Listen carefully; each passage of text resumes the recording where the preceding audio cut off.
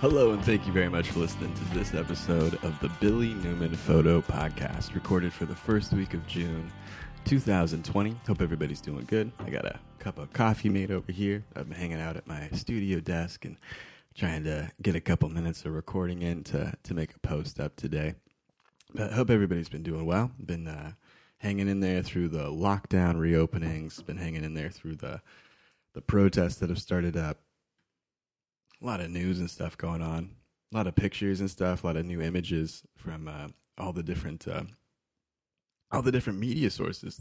Either the press photographers, like the AP press photographers, or really, and more impressively, all the cell phone footage that's been captured just in the last 2 weeks or so has been really surprising. I think it's going to go down in history as sort of an interesting event, sort of similar to how, well, what am I saying here even?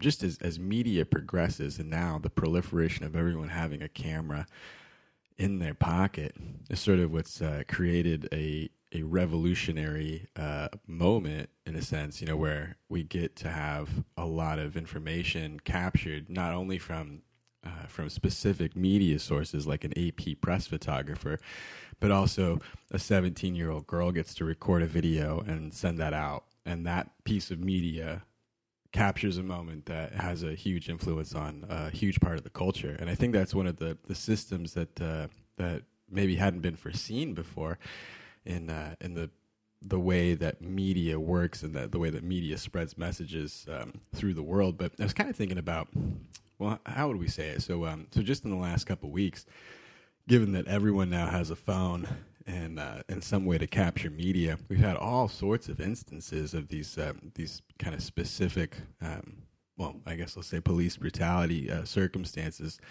and murders that have happened, that have been captured on video and on photographs, and you have just like different tear gassings of protesters, different peaceful protesters being attacked, different rioters being exposed for the crimes that they're committing. And so it's really interesting to see like how fast we can get these pieces of media. I was thinking in reference to maybe something like 9/11 when we really just first started having digital media on the ground for recording. I think that's one of the first events where we had VHS like tape footage just from someone who had a camera on them when the event had happened. I think that's like one of the videos from 9/11 we saw again and again after the buildings fell, of this camera kind of running away through the cloud of dust that was there. Really intense footage. I also remember looking up that photojournalists back in 2001 had just started using a Canon D30, which I think was their very first digital camera that was put out into newsrooms. So even for 2001, for September 11th, 2001, a lot of the media was created on film, and a lot of the media was created on, like VHS tape or like really low megapixel, like maybe 3 or 2 megapixel cameras back then. So I thought that was really interesting. I mean, I think it was like another year or another I think the Nikon D1 had just come out, which I'd probably talked about on this podcast before. That was like one of the first cameras. So there's really only a couple digital photography options back then. The idea of cell phone videos, imagine what that kind of event would have been like if every single person had a feed of video that had been uploaded or recorded on the day of an event like that. So that's what's really interesting about kind of the changes in those events as we kind of progress through history. But I was also thinking back to like Vietnam too, where there was a lot of video. Well, I guess the Vietnam era, maybe the era of the 60s, the era of the protests and the riots that had gone on to end Vietnam now and to get the civil rights bill passed. There's a lot of media created around that we still see in history books now, but a significant amount of that media was really all created by the press at the time. And that's sort of the divergence that we're seeing now, is that instead of an edited message that was represented by the press, we're seeing an unedited message that's developed and created and shared by a wide population of people across the United States. And then it's sort of edited through the crowd and then edited through the links that you receive. And really, even still, that's probably a manipulation on the total amount of information available. But it's just really interesting to see kind of the changes in progression in media. I'm not saying it's better now or worse than it was before, specifically for the the application of media to communicate a message to a population. It seemed like, I don't know, it's just interesting to analyze, I guess, kind of the types of things that are changing. I remember, I guess, kind of first thinking about this with the 2000. Well, maybe I don't know, probably not the first time, but I was thinking about this again with the 2017 eclipse. I know it's odd to try and compare these two circumstances, but historically, I started thinking about this idea that when the 2017 All-American eclipse happened on, I think, what was it, August 21st, maybe 17th, 2017. It was 2017, so it was probably the 20th. I don't know what it was, but when we had the All-American eclipse, there were videos and there were great photographs from almost every photographer, every Instagram photographer, every amateur, prosumer, or semi-professional. I have a bunch of photographs from the eclipse that are okay, but everyone was able to capture photographs from all over the country, and that's because they all had a piece of media equipment. And then as you go back in time to different eclipses that have happened in the past, I was trying to do that as I was looking up information when that eclipse was coming up.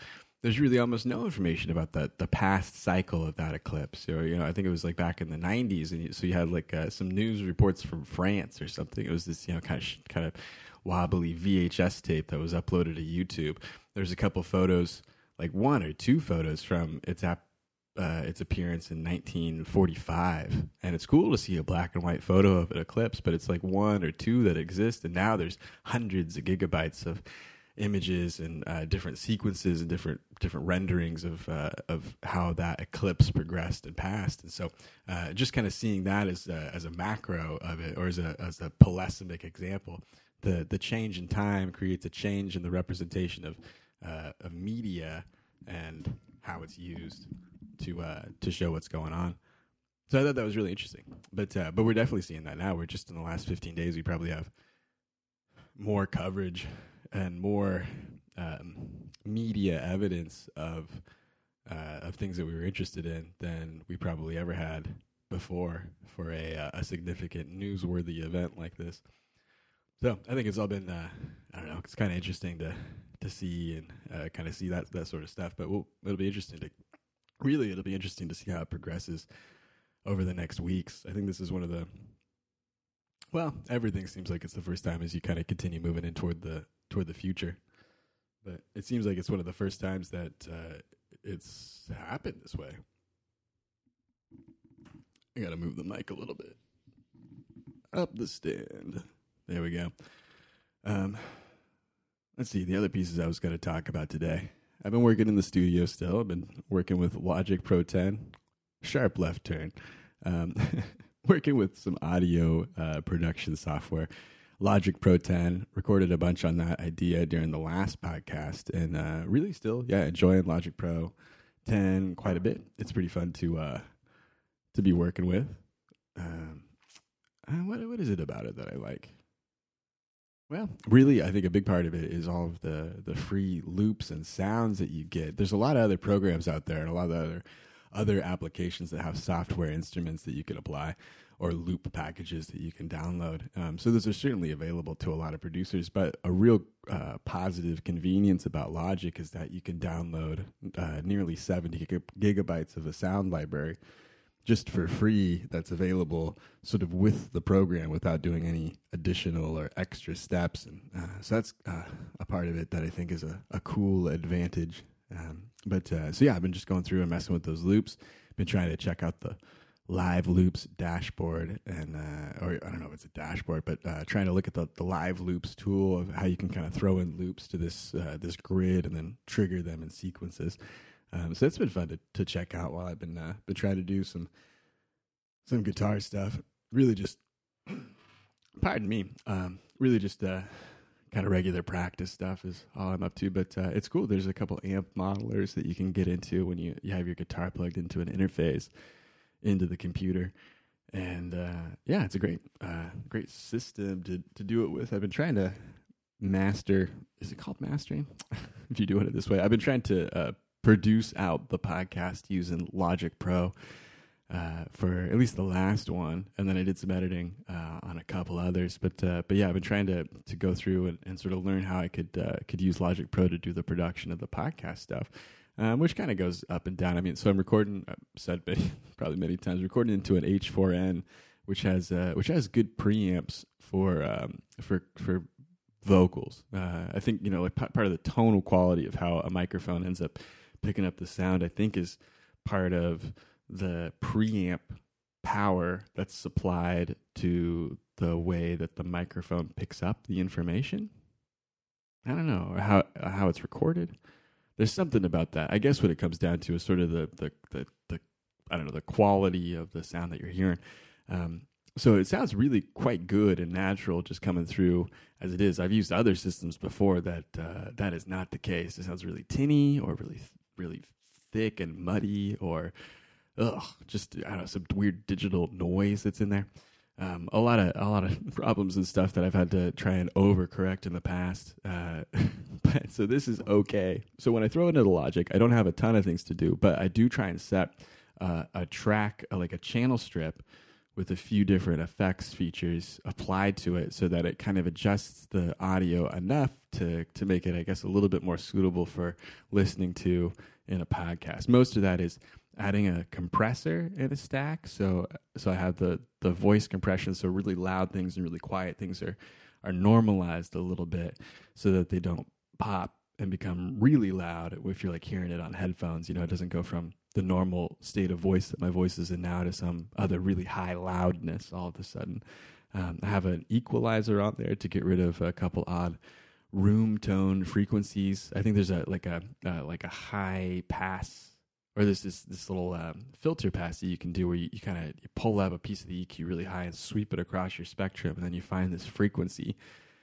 There's probably like 2 or 3 that are just sort of these weird warbly high-pitched tones that can be in there, and you can kind of drop those out with the EQ, and that really it kind of changes. You wouldn't almost notice it if you were just listening to the full mix. You'd think, well, I can't hear that sound, but really you can in some way. It's this sort of agitating bad sound that you also hear along with everything else.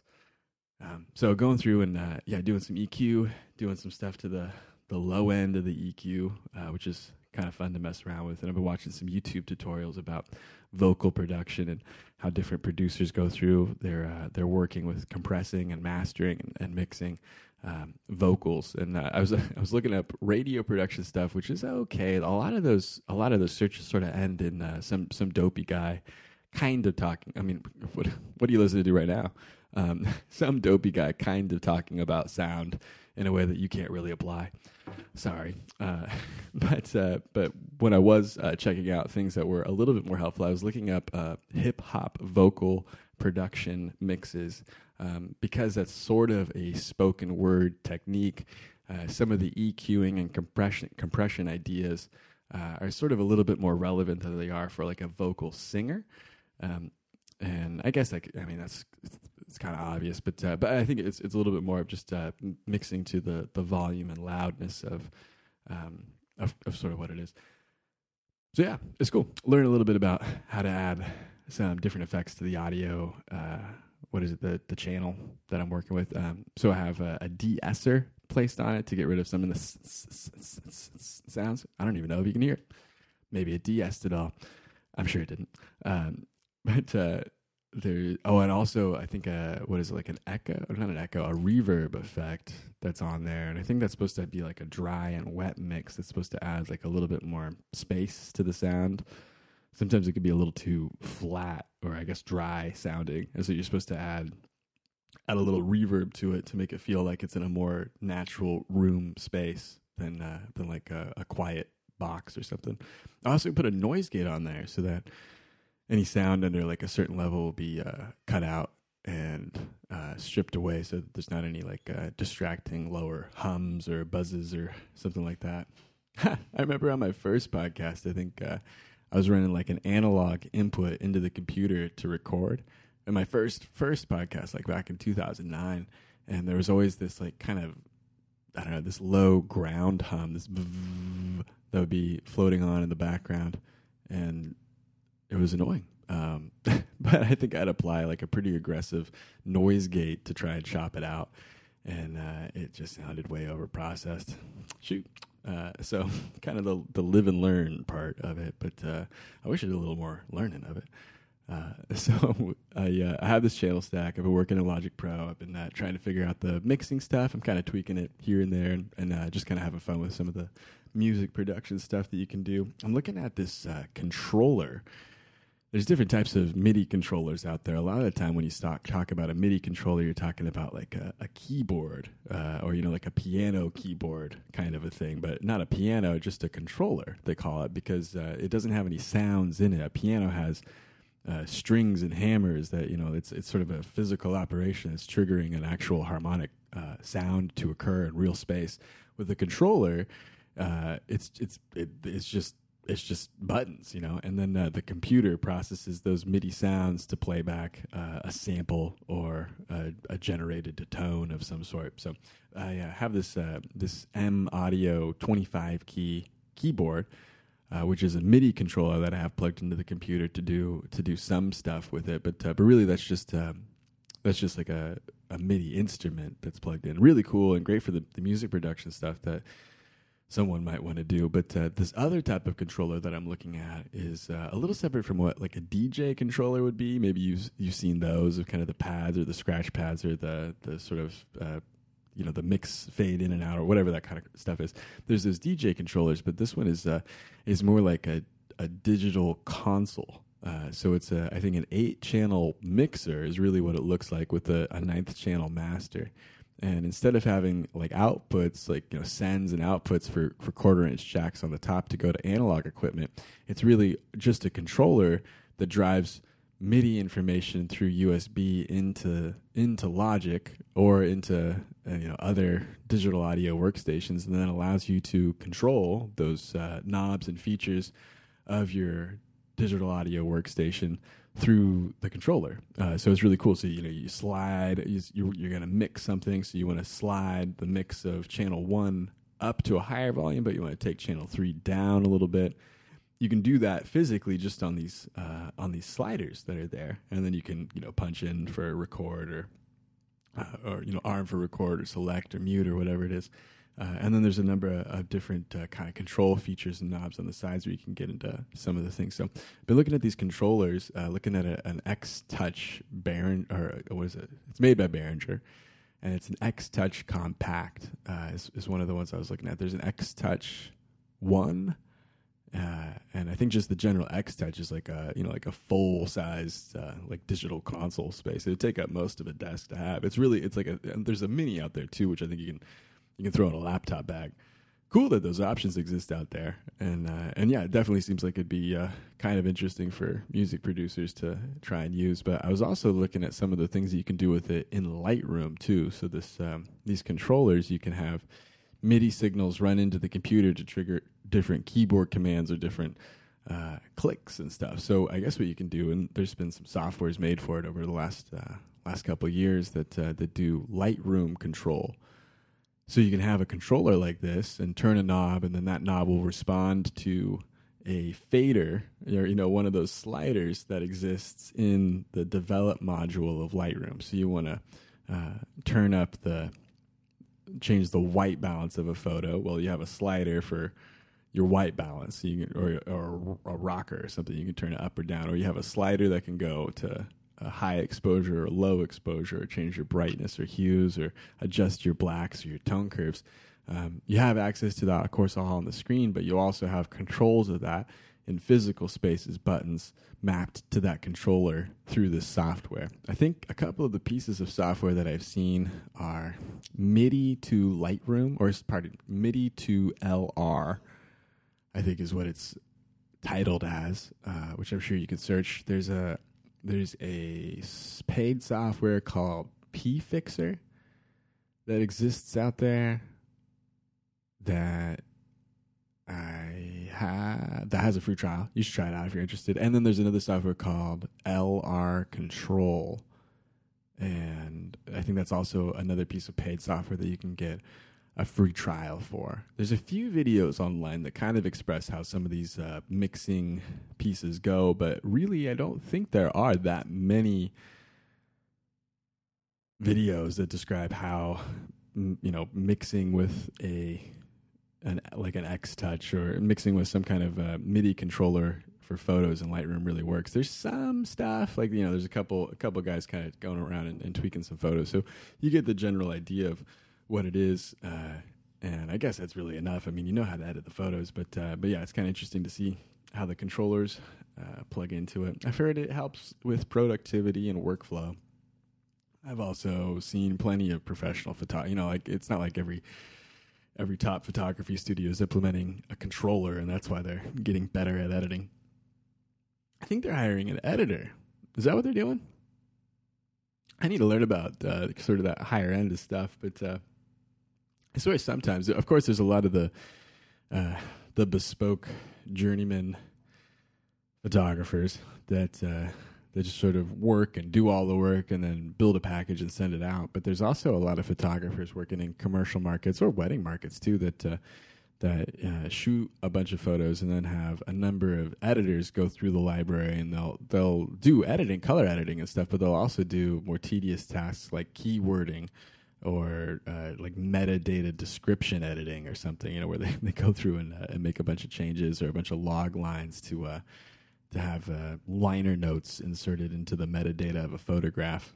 Interesting as a process, but yeah, I've seen a couple interns hired in a photography studio just to work on tagging and logging and keywording stuff, which I don't want to do. I don't do that in my Lightroom catalog at all. I don't know to the whatever degree I need, but it's like in a collection or something. So I've seen that, but I've also seen really talented visual editors, where their training is just to use Photoshop to apply sharpening. You go, oh man, wow, that's what you do? Is just use Photoshop at a really high level to add multiple layer effects into a channel so that you can apply a type of sharpening to the pixels that we don't really understand or use. I mean, I'm sure it's quite good as just the slider in Lightroom, but apparently for these professional magazine layout photos, they go through a couple passes of pretty high-end, old-school guys that go through and do specific types of sharpening modifications to the way that the photographs look, especially I think if the photographs are being enlarged to a great degree. If you're thinking about a billboard, but you're thinking about the physical size of a 35 millimeter piece of film. Is that what it is? 36? 35? What is it? I'm not sure. But if you think about just like a frame, like a film frame, it's just, a small little block. And then you think about that stretched out to cover an entire billboard or even just something on TV. I think they have to do a lot of image manipulation to, what do they call it? Interpolate? To interpolate enough pixels to create out of nothing enough pixels to make it so that the resolution of an image can actually exist as something that large. And I think there used to be some pretty specific processes in place for art directors to send those photographs through to get them appropriately edited for print in a magazine. And so all that sort of stuff has kind of gone out the window now, and now it's just sort of juice the photo up in an editor to make it look cool, to get it out online or to get it into a book or something. So maybe it'll seem regrettable in the future that was sort of the case with a lot of the images, but also probably not. I think it'll be fine. It'd be cool to get a pro editor on board, but I figure that's sort of a way of the past. I think I talked before about different ways of the past that like film photography had gone, where there was stock photo sessions where you could just take pictures of a corral of horses. 30 photographers would take a picture of a corral of horses, and they'd all sell that in a calendar and make $10,000 for the year. Those days are over. I don't think that's happening anymore, as is the idea of hiring a full-time image editor to do professional color gradation on your images. I think that'll just be up to me now. So I guess that's probably a lot of the stuff that I'll talk about on this episode of the podcast. Thanks a lot for checking it out. Hope you guys check out some stuff on BillyNewmanPhoto.com. A few new things up there, some stuff on the homepage, some good links to other outbound sources, some links to books, some links to some podcasts, links to some blog posts. All pretty cool. But yeah, check it out at BillyNewmanPhoto.com. Thanks a lot for listening to this episode of the podcast. Talk to you next time.